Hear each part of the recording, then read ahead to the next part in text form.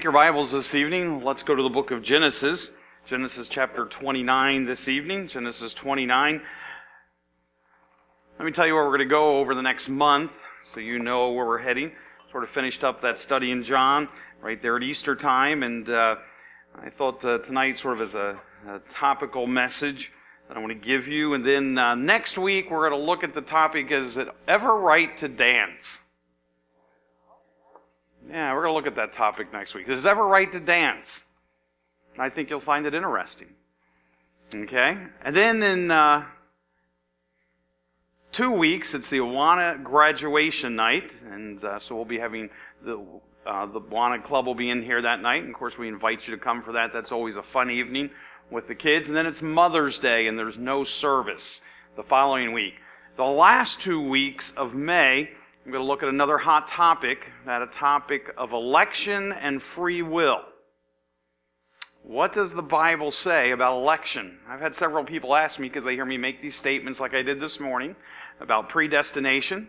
And so I'm going to be talking about that for 2 Sunday nights. It'll take me at least 2 Sunday nights to get through that. And I'll share what I believe the Bible teaches about that. Where's free will? Where's election come in? And those type of things. We'll take 2 weeks and look at that at the end of May. So that's where we're going to head over the next month. But let's look in Genesis chapter 29 this evening. And I'm going to ask you 3 questions, or I'm going to give you 3 statements, and then you're going to find, as I go through this, you're going to raise your hand when you think that I'm dealing with one of those statements. Okay? So I'm going to give you 3 statements, and then I'm going to give you the message and walk through Genesis 29. And if you think we're dealing with one of those, I want you just to raise your hand if you think so. Okay? So here are the 3 things. Okay? You don't do sin, sin does you. You don't do sin, sin does you. Statement number 1. Statement number 2. Okay? Life is full of disappointments. Life is full of disappointments. Number 3, satisfaction is only found in God.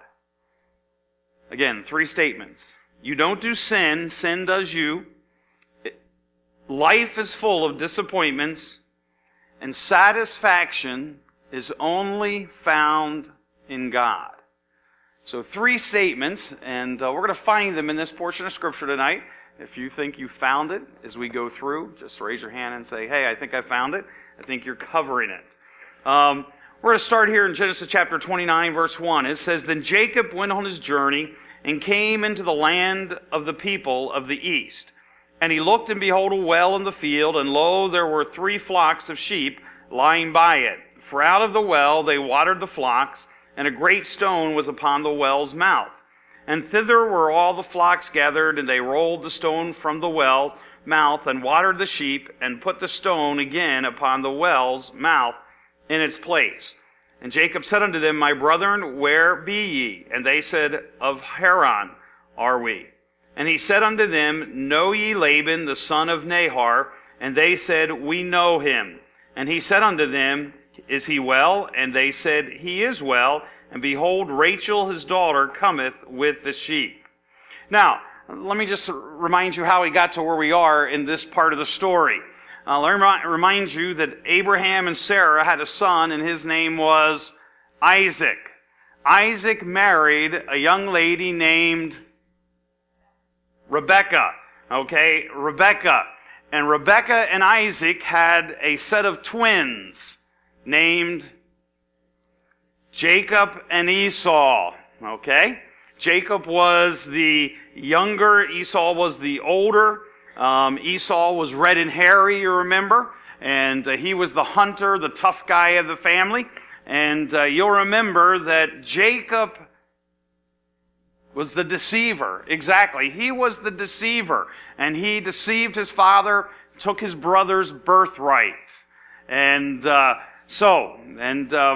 We know that Esau, that didn't mean a whole lot. He was willing to sell it anyway for a little bit of pottage after he had been out on a hunting trip one day, came home and was hungry, and Jacob was fixing dinner and said, listen, if you give me something to eat, I'll give you my birthright. And so it wasn't that important to him. He sold it anyway for a little bit of pottage. So after Jacob had done this and he had deceived his father, and really his brother, he thought he better leave town. His mother said, listen, things aren't real good here, so I want you to leave, and I want you to go to your uncle. And I want you to spend some time at his house till things cool down here. And so that's where we find him. We find him here at his uncle Laban's house. Thing about Laban, Laban had, I believe, two things on his mind. Number one, I think he had on his mind making money. And number two, the second thing is getting rid of his daughter Leah. I think those were the two things that were on his mind. We're going to see that in just a minute. And I think in Laban, Jacob would meet his match as far as a deceiver. He's going to meet his match as far as a deceiver. So we pick up the story here. And Jacob has showed up at the city. He asks about his uncle. And he's there at the well, and the men say, well, here comes his daughter Rachel right now. And he said, lo, it is high day, neither is it time that the cattle should be gathered together. Water ye the sheep, and go and feed them. And they said, we cannot until all the flocks be gathered together, until they roll the stone from the well's mouth, then we water the sheep. And while he yet spake with them, Rachel came with her father's sheep, for she kept them. And it came to pass, when Jacob saw Rachel, the daughter of Laban, his mother's brother, and the sheep of Laban, his mother's brothers, that Jacob went near and rolled the stone from the well's mouth, and watered the flock of Laban, his mother's brother. And Jacob kissed Rachel, and lifted up his voice, and wept. And Jacob told Rachel that he was her father's brother, and that he was Rachel's son, and she ran and told her father. And it came to pass, when Laban heard the tidings of Jacob, his sister's son, that he ran to meet him, and embraced him, and kissed him, and brought him to his home. And he told Laban all these things. And Laban said, surely thou art my bone and my flesh. And he abode with him the space of a month. And Laban said unto Jacob, because thou art my brother, shouldest thou therefore serve me for naught? Tell me, what shall thy wages be? And Laban had two daughters. The name of the elder was Leah, and the name of the younger was Rachel. Leah was tender-eyed, but Rachel was beautiful and well-favored. Now, there's a lot of interpretations for that verse number 17, where it says Leah was tender-eyed. Could be squinty-eyed, could be cross-eyed. But whatever it was, we know that what? That drew your what? It drew your attention to her. It drew your attention to her. Because remember, again, how did the women dress back then? They dressed and you could really only see their eyes. And so a woman's eyes was very important. And here, it says here that her eyes were what? Something wrong with them. We don't know for sure what. But it was to the point where she must have been, between the two sisters, what? The least desirable. We won't say she was ugly. We'll just say that she was the least desirable of these two sisters. It says, and Laban said, it is better that I give her to thee, that I should give her to another man. Abide with me. And Jacob served 7 years for Rachel, and they seemed unto him but a few days for the love he had to her. So he is madly in love with Rachel. And Laban says, listen, I'll tell you what, if you serve me, at the end of these 7 years, you can have her. And so he agrees with that. And Jacob said unto Laban, give me my wife, for my days are filled, that I may go unto her. And Laban gathered together all the men of the palace, and made a feast. And it came to pass in the evening that he took Leah, his daughter, and brought her to him, and he went in unto her. And Laban gave unto his daughter Leah Zilpah, his maid, for a handmaiden. And it came to pass in the morning, behold, it was Leah. And so the great conniver, Laban, brings his daughter, not Rachel, but Leah, to Jacob, and he sleeps with her. He has a relationship with her. We're going to consummate the marriage. And all of a sudden, when he wakes up, it's not Rachel. The light of the morning brings to him, who's laying next to him? Leah. Leah is laying next to him. Imagine what it must have been like for him when he woke up and there she was as the sun came through the tent upon her. Must have been an awful thing, right? Remember our first point? Life is full of disappointments, isn't it?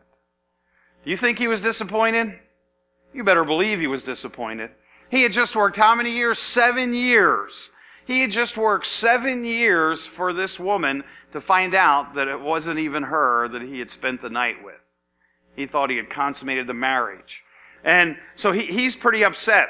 He's pretty upset. So what does he do? He goes, he said to Laban, "What is this that thou hast done unto me? Did not I serve with thee for Rachel? Wherefore then hast thou beguiled me?" And Laban said, "It must not be done so in our country to give the younger before the firstborn." He said, "Oh, I forgot to tell you. In our country there's a rule. You can't give the younger before you give the older. So, sorry, you've got Leah first." That's right. Listen, life is full of disappointments. And let me back up and pick that one up. As you don't do sin, sin does you. The effects of sin are devastating.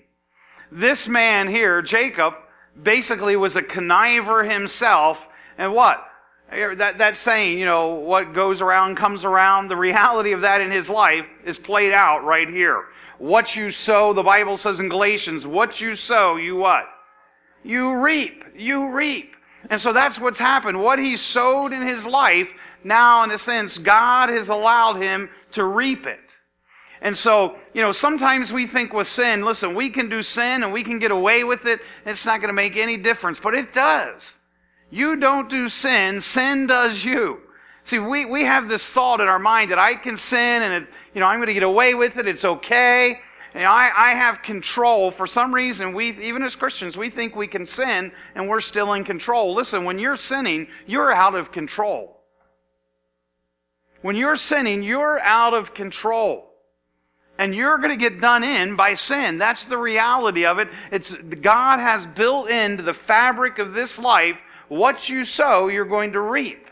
And so built into that fabric is this: you don't do sin, sin does you.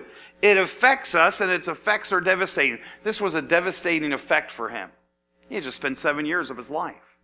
And then the second thing, it's always Leah in the morning. Life is full of disappointments. I remember when we got our brand new Nissan Altima 3 years ago. And we bought it on a Friday in the fall. And I brought it up here on Saturday to Upward Football. And I parked it in the parking lot and thought it was fine until one of our sweet grandmothers who brings her child to Upward and her grandchildren in our school. And she parked her little Volkswagen Beetle right next to my new Nissan. And when her grandchild got out of the car, he just took that Beetle's door and slammed it right into the side of my brand new Nissan that I just drove off the parking lot yesterday and put a huge dent in the side of my car. And so this sweet little grandmother comes over to me and says, "Somebody told me that that's your car over there with the temporary tag on it." I said, "Yeah, why?" And she said, my grandchild just put a huge dent in your car. And I'm just here to tell you that. You get something brand new, and what happens? Within a matter of what? 24 hours, it has a huge dent in the side. Life is full of disappointments, and that's just a little dumb disappointment. But the reality of living in this world is we're going to be disappointed. We're going to go through all kinds of difficulties, all kinds of trials and tribulation. Why? Because we live in a world that is affected by sin. It's the reality of it. why do we suffer sicknesses? It's not because we've sinned, it's because we live in a sinful world. The Bible says even nature itself cries out for redemption. It cries out for the return of Christ. Why? Because this world is sinful. This earth is sinful. And listen, even as Christians who are trying to live holy and righteous lives, we're going to be affected by sin. Just as we walk through life, we're going to experience hurts. We're going to experience hurts of people. We're going to experience hurts of loss of things sometimes. We're going to experience hurts by things not going the way that we had hoped or wished they would go. Life is really going to be a series of disappointments and hurts. It's the reality of this world. Sometimes, as a Christian, we think, hey, listen, I should be able to go through life and not have all these problems, not have all these pains, not have all these difficulties. But the reality of it, because of sin, we're going to have those things affecting us as long as we live. And so we have to sometimes come to that point to say, I'm going to accept the fact that life is full of disappointments. But even though we're disappointed, who's in control? God is in control. He's sovereign. And so, those two things we can see right here in these verses. You don't do sin, sin does you. Secondly, I put it like this. Instead of saying life is full of disappointments, I say it like this. It's always Leah in the morning. Okay? It's always Leah in the morning. That's how life is. It's Leah in the morning. And for him, that was a huge disappointment. And for us, as we go through life, often it's going to be Leah in the morning. Let's keep going through this story to get our last satisfaction is only found from God. So, Laban said, it must not be done so in our country to give the younger before the firstborn. Fulfill her weeks, and we will give thee this also for service, which thou shalt serve with me. And Jacob did so and fulfilled her weeks, and he gave him Rachel his daughter to his wife also. And Laban gave to Rachel his daughter Bilhah his handmaiden to be her maid. And he went in also unto Rachel, and he loved also Rachel more than Leah, and he served with him yet 7 other years. And so here we have him. He was willing to serve 7 years. And he loved Rachel. But look at verse 31, because you'll see his relationship with Leah. Verse 31, and when the Lord saw that Leah was what? Hated. You should underline that. Leah was hated. Over here you have Rachel who is loved, and you have Leah. All of Leah's life, she's lived in the shadow of her beautiful sister. All of her life, she's lived in that shadow of her sister being the better looking one and probably getting the attention. And now all of a sudden, she has the same husband as her sister. And who does her husband love? Not her, her sister. Her sister's the one who's getting all the attention. Her sister's the one who, in a sense, that Jacob is giving all his love to. And here she is having to live through this. And when the Lord saw that Leah was hated, he opened her womb, but Rachel was barren. And here's one of the neat things in this story also, just another principle. Even in the midst of our difficulties, when we don't understand the reasons why, God still loves us. God still loves us. Even though Leah didn't sense any love from her earthly husband, probably even wondered about the love of her father, God still loved her. And sometimes with people, that's the only place that we can point people to.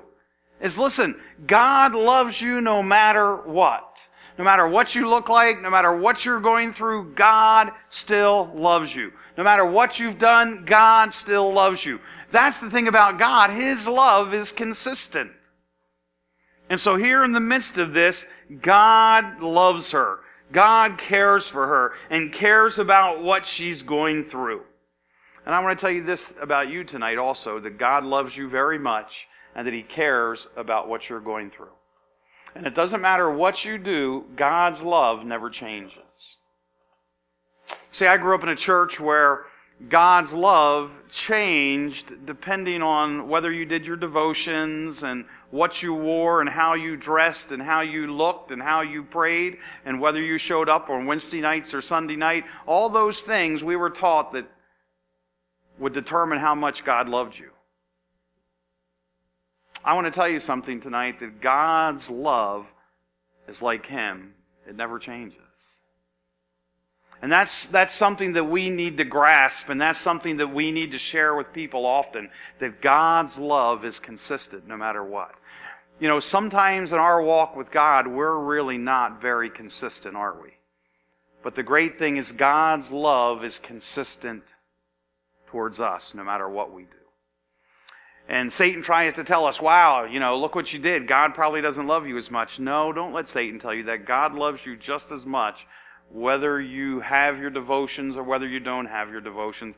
God loves you just as much whether you pray or you don't pray. Does that mean God doesn't want you to, or it doesn't matter? Well, yeah, it matters, but the thing about it is God loves you. See, and that's the thing about salvation. Like I've told you before, you know, God drew you to Himself. He chose you before the foundations of this world, so He is the one who loves you. The Bible says even before you loved Him, God loved you. Before you loved God, He loved you. And so that's important for us to grasp in this story, and a great principle for us to pull out, and a great principle for us to remind ourselves and to remind others as they go through difficulties in life. And so Leah conceives and bears a son, and she calls his name Reuben. And I really think in these names that she gives her son, that she is really desiring to be accepted. She's looking to be accepted by Jacob. And says, Leah conceived and bare a son, and she called his name Reuben, for she said, surely the Lord hath looked upon my affliction. Now therefore my husband will love me. Reuben, the word Reuben means, I am seen. So she picks a name for her son that really is what she's feeling. It means, I am seen. She realizes that, I think, that God has seen her in this. God's opened her womb. But yet at the same time, she's looking for her husband. She is looking for the love of her husband. I really believe you have a young lady here who probably did not feel the love of her father and now does not feel the love of her husband. And so she's looking, but she's desiring that love. She's desiring it more than anything. Virginia was sharing with me this week about one of the students that she's been working with for about a year and a half now. A young lady who his biological father, when she was born, didn't want anything to do with her. He totally rejected her. In fact, wanted to say that she did not belong to him. And it was only through a paternity test that they proved that this young lady belonged to her. Well, her mother remarried a guy that was pretty decent. This family is not saved, but married a pretty decent guy. And this fellow was willing to accept this girl as his daughter and really has showered love upon her. But her father would never accept her. In fact, last year when her brother, her biological brother, died, her father didn't even have her listed in the obituary as a sibling. And to her, that just sent her over the edge. And she got involved with the boys' schools, now is pregnant. And she told Virginia, she says, all I'm looking for is the love of my father. And if he won't love me, I'll find it someplace. And when I think of this, and I think of Leah, I think how many girls there are just like that out there in this world who are looking to be loved. Looking to be loved. And that's what Leah was looking for here, looking for that love. And so she says, she names him Reuben, I am seen. Maybe he'll see me now. In verse 33, and she conceived again and bare a son, and said, because the Lord hath heard that I was hated, he hath therefore given me this son also. And she called him Simeon. Simeon means I am heard. I am heard.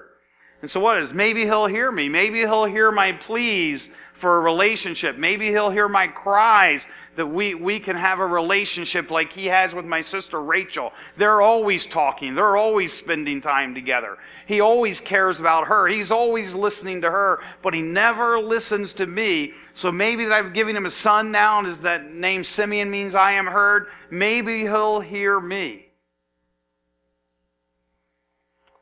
Verse 34, and she conceived again and bare a son, and said, now this time will my husband be joined unto me, because I have borne him 3 sons. Therefore was his name Levi. The word Levi, the name Levi, means cleave. Cleave. Cleave to me. Cleave to me. And so again, she's looking for that relationship. She's looking for that love from Jacob. But he still does not give it. So how many years are we talking about here? We're talking about at least probably, 3, 4, 5 years.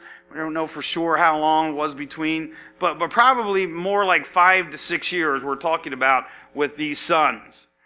And so finally she conceives again and bears a son, verse 35, and she said, now I will praise the Lord. And that word now is important there. Listen, I've looked to try to get the love, I've tried to get the love of my father. I've tried to get the love of Jacob, and nothing's happened. So now I'm going to turn where? I'm going to turn to the only person who really loves me. I'm going to turn to the only person who really cares. I'm going to praise the one man who really cares about me and who's consistent. And so I will praise the Lord. Therefore she called his name Judah and left bearing. That means, Judah means I will praise. I will praise. Our third point was this, is simply satisfaction is only found in God. And I really believe that Leah finally came to a point in her life where she realized, listen, I'm really never maybe going to have a relationship with my dad that I've wanted. I'm never going to have that relationship with my husband that I really desired and really wanted to have. And so really, in the midst of this, I know that God loves me, and I'm going to what? I'm going to praise Him even in the midst of this. She came, I think, to a point to accept where she was. She came to a point to be able to accept what she was going through in her life. The girl was 19 years old when she walked into my office when I was pastoring out in Pittsburgh, and she sat down in front of me, and she began to unpack a story that was unbelievable. A story how that her mom had tried to abort her, but somehow the abortion messed up and she was born. And so when she was born, her mom didn't want anything to do with her immediately because it was supposed to be an abortion. And she had only a half an arm because of the abortion. She only had half an arm here. And so she sat before me at 19 years later in her life after this with a half an arm telling me this horrendous story of what it had been like.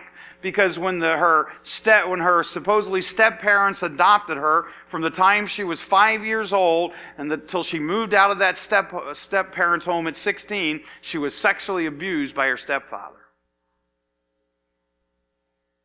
And as she sat across from me that day in my office, she said this. She said, I've thought about for the last 3 weeks how I was going to end my life, and somebody gave me a card and said you were a counselor and you might be able to help me. So you're the last person I'm going to talk to before I kill myself. She handed me a note, and in that note was planned her suicide. And she looked at me and she said, there's nobody that really loves me. There's nobody that really cares for me. I might as well just end it. And so I began to share with her the love of Christ and what Christ had done with her. And yes, that what had happened to her was horrendous. And that certainly, she had been done in by sin. And we talked about the effects of sin, and we talked about the horrendous life that this young lady had led. And about 3 weeks later, after 3 sessions, she accepted Jesus Christ as her personal Savior. It was beyond what I thought I could do. I got her a woman counselor in our area, and she began to work with that woman for the next year. Today I can tell you this. She's happily married and has 3 kids of her own, is a phenomenal mom. And what is it? It's the grace of God. Because she had to come to that point in her life, and I remember her standing up in church and sharing it with our church there. Listen, I don't understand why these things are happening, but I want to stand before you today, and these were exact words. I want to praise God that He took me through what He took me through in my life, because I think that that's why I'm saved today. And see, what sometimes looks like to us is God's not working. He's working in a phenomenal way. And what we would say here this girl's born with some type of a birth defect, with her eyes squinty and crossed, whatever it was. And she has a dad who doesn't seem to love her. She's married to a man for all these years who basically has a physical relationship with her but no emotional tie to her whatsoever. And she is looking for someone to love her. And finally comes to that point in her life realizing that that person who is God, He loves me, He cares for me, and so I will praise Him. I will praise Him. And she had to come to that point in her life that satisfaction in this life is really only found in God. Satisfaction is only found in God. And I believe Leah came to that point. That's why she names this son Judah. I will praise Him. And really in all of our lives we need to get there, that we will praise God because satisfaction is only found in Him. 3 simple lessons in this story. You don't do sin, sin does you. It's always Leah in the morning. And really, satisfaction is only found from God. Let's pray. Our gracious God and Savior, what a great story in your word of your sovereignty and your work. Lord, what a great story, Father, of how though we look at this as a human mess, we would look at this as such a dysfunctional family. But yet, Lord, we see you so at work even in the midst of all these things. And so, Lord, we thank you for that. Lord, thank you, Father, that we can see that satisfaction really is only found in God.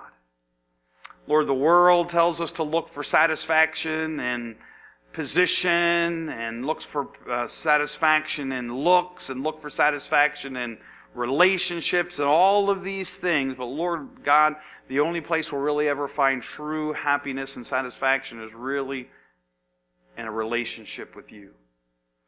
Lord, I pray that as you bring people across our paths, Father, that we'd be able to share some of these things from this story with others to be an encouragement. I pray these things in the name of Jesus Christ. Amen. Thank you.